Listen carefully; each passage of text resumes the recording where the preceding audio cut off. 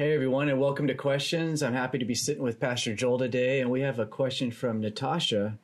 She asks, I recognize that gentleness is a fruit of the Spirit that every Christian should possess. However, how do I reconcile gentleness with Jesus, who fashioned a whip to drive the money changers out of the temple? Yeah, so Natasha, I would say that's a great question, especially what I like about the question is that it displays that you're at least attempting to reconcile those two things, because those two things must be reconciled. And I think what a lot of Christians would like to do is just not even try to reconcile them. So I think what some of us are tempted to do is say, hey, Christians should have gentleness, and it's God's design that we would have gentleness in certain moments, but not all the time. And this is just one of those moments where Jesus was not being gentle. So I think the way that we think about the fruit of the Spirit is often misconstrued. We act as though we forget that the fruit of the Spirit is a package deal. You don't get one or two or three of the fruit of the Spirit. You get them all. If you have the Spirit, and if you're a Christian, you do have the Spirit, then you have the fruit of the Spirit. And it's collective. It's all of the fruit of the Spirit. And you don't just have all the fruit of the Spirit sitting on a shelf somewhere where you can take each one down individually and use them at certain times and then place them back up. It's not just, hey, well, in this particular situation, does this call for kindness or goodness or faithfulness? That's not how the fruit of the Spirit work. The point of Paul's writing, Galatians chapter 5, verse 22, is simply to say that the believers in the Lord Jesus Christ will have the indwelling ministry of the Holy Spirit. And if they have the Holy Spirit dwelling within them, this is what the fruit of the Holy Spirit looks like. All of it. Love, joy, peace, patience, kindness, goodness, gentleness, faithfulness, and self-control.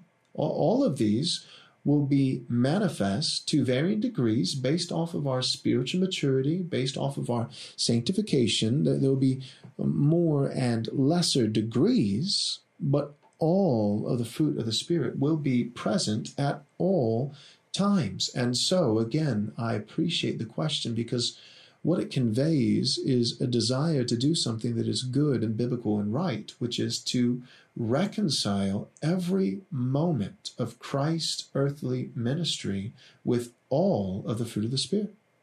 And that's right. Christ, Jesus, possessed and was manifesting all of the fruit of the Spirit simultaneously at all times. Meaning there was never a single moment where we could look at Jesus and say, he wasn't being very gentle. There's never a single moment that we could look at Jesus in the scriptures and the gospel accounts, at his life and his ministry, and say, in that moment, Jesus wasn't loving. It's to point to any moment in the life and ministry of Christ and to say that in that moment one of the fruit of the Spirit was missing is to assert that Jesus is not fully righteous. It is to accuse Christ of somehow failing at some moment in upholding all of the fruit of the Spirit at all times. So when Jesus is clearing the temple of the money changers in the Gospel of John chapter 2, he is exemplifying all of the fruit of the Spirit, including the fruit of the Spirit that is gentleness. How? Well, I think one of the questions that we need to ask, there's a lot that we could say about this, but I'll just answer the question in one sense. One of the questions we have to ask when it comes to the fruit of the Spirit is, who is the audience? Who is our target, if you will? Meaning, who is Jesus being gentle toward? It seems as though he is not being gentle toward the money changers, who he is driving out, Now, I will say that's problematic.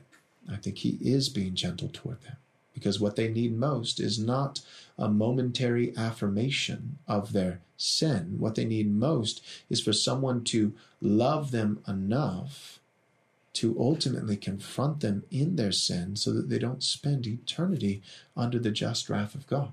So Jesus is being gentle even toward them, but he is especially in the target of his gentleness, being gentle towards those Jewish and especially Gentile people outside of the temple who have traveled a very great distance to make sacrifices to the one true God, Yahweh, and are unable to do so because the money changers had set up booths where they were changing all these different currencies into the temple currency at an exploiting rate, at a sinister rate. They were taking, for instance, it would be as though they were taking $1 American and then returning to that person the temple currency equivalent of 25 cents. Meaning that people who had traveled all over the known world to worship Yahweh were being cheated. They were being stolen from. That's why Jesus says, my Father's house should be a house of prayer for all nations. And I think it's particular. It's intentional on the part of Christ that he says a house of prayer for all nations. Well, those nations are sitting currently, as he's speaking, right outside of the temple. The nations are there. The Gentiles are present. These other nations, he is reminding the Jewish people who are currently exploiting the Gentiles. He's saying, my Father's house is a house of prayer for all nations. And those very nations that you have been charged by God to be praying for are now standing right outside these very walls.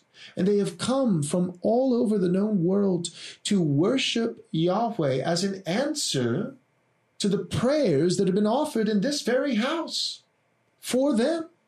And you are now barring them from worshiping God as an answer to these prayers by your exploitation, by your theft, by your injustice and oppression. And he is angry, righteously so. See, Jesus is being gentle toward those who are being oppressed. We so quickly forget that in the American evangelical church today. The moment that a Christian or perhaps a pastor might display the courage required to confront someone who ultimately is hurting someone else, we immediately, in full force, bring out the tone police. We immediately accuse them of breaking the 11th commandment. Thou shalt be nice. Thou shalt be a sweetheart. And we say, well, the content of what they said may be permissible, but the way they said it wasn't very gentle. I feel like their tone was harsh. Well, I think fashioning a whip, right? I just imagine, what would these people say about Jesus if they were there? Well, the content, his theology was right, that yes, God's house should be a house of prayer for all nations, and maybe it wasn't the best practice to have people in the temple who were stealing from these nations, these Gentile people, by exploiting them with high exchange rates, where their dollar would ultimately equate to a quarter of that amount in the temple currency. And so, yeah, that wasn't right. And so maybe his content, his intention was appropriate, but I didn't like his method. I mean, did he really have to throw over their tables? Did he really have to fashion a whip? Well, let's just remember that the person in this particular example that we're speaking of is the Son of God. We're talking about Jesus. I think that I would I would offer this caution to anyone who might be listening. As we seek to define the fruit of the Holy Spirit, which I believe is helpful, and as we seek to define the particular fruit of the Spirit, that is gentleness, may we not so narrowly define gentleness to the point where it now excludes the Son of God. Be very careful that as we seek to exemplify the fruit of the Spirit, which is gentleness, which we should, that in our quest to be gentle, that we don't define gentleness in such a narrow way that Jesus would not ultimately fit into our definition of gentleness. Mm-hmm. There was never a moment when Jesus was not gentle. We need to ask, what is true gentleness? But we also need to ask, who are we being gentle toward? Jesus was being gentle toward even the money changers by providing for them what they needed most, which was truth. But he was certainly being gentle towards the Gentiles right outside the walls of the temple who were being oppressed by those money changers. So likewise, when a pastor is confronting, even in the pulpit publicly, false teachers and false teaching, false doctrine, we need to ask the question, not just what is gentle, but who is he being gentle toward? Now, certainly the Bible talks about exercising gentleness toward the person that we're confronting. The reason being because God might grant that person repentance. They might come to a saving knowledge of the truth. And so we want to be gentle towards the person we're correcting, but we cannot forget that there is a larger target audience than just the person we're confronting. At the end of the day, the person that we're being most gentle toward is all the people of God who ultimately have the potential of now being deceived because of that false teacher. They have the potential of being damaged and harmed and led astray by that false teaching. And so when it comes to gentleness, when it comes to Jesus expelling the money changers from the temple, he is being gentle toward them, even through the method of fashioning a whip, because they needed to be brought to their senses. They needed, according to Christ, he can do no wrong. It's Jesus. He is always sinless, always right. And so according to Christ, those money changers needed a wake-up call. They needed a drastic measure, a drastic method of receiving the content of the truth that God's house is a house of prayer for all nations, not just Israel, but all nations. And it is wrong for the people of Israel to use his house as a den of thieves to exploit the nations. That's the truth they needed. And according to Christ, they needed to receive that truth through a drastic method, namely the method of turning over tables and fashioning a whip. So too, when we confront, when a Christian or a pastor confronts people who are hurting others, oppressing others, deceiving others, misleading others, we must be gentle with the precise person we are confronting. But we are especially being gentle towards the other audience that we are protecting, that we're defending. And when it comes to being gentle towards the person we're confronting, even with them, that doesn't mean, gentleness does not always mean that we're not in some measure zealous. That's what the disciples said when they saw Jesus do this. Afterwards they said, zeal for his Father's house consumes him. Let it be said of us, that people would see the way that we confront those who seek to harm God's people.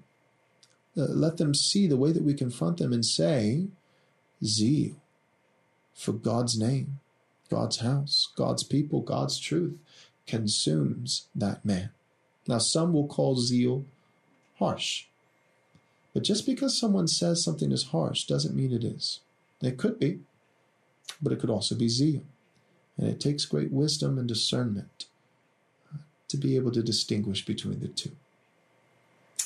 Well, thank you, Pastor Joel, and thank you, Natasha, for sending us in that question. If you are watching us on social media or our website, please send us in your questions. We would love to answer those on future episodes of Questions. We'll see you next time. As a special thank you for your gift of any amount, we'll be happy to send you a free digital book from our store. To access this offer, visit rightresponseministries.com/offer. We highly recommend Pastor Joel's book, Am I Truly Saved? If you or someone you know has wrestled with doubts about the love of God, this would be a great resource. As a reminder, to get this offer, go to rightresponseministries.com/offer. And thank you for your generous support.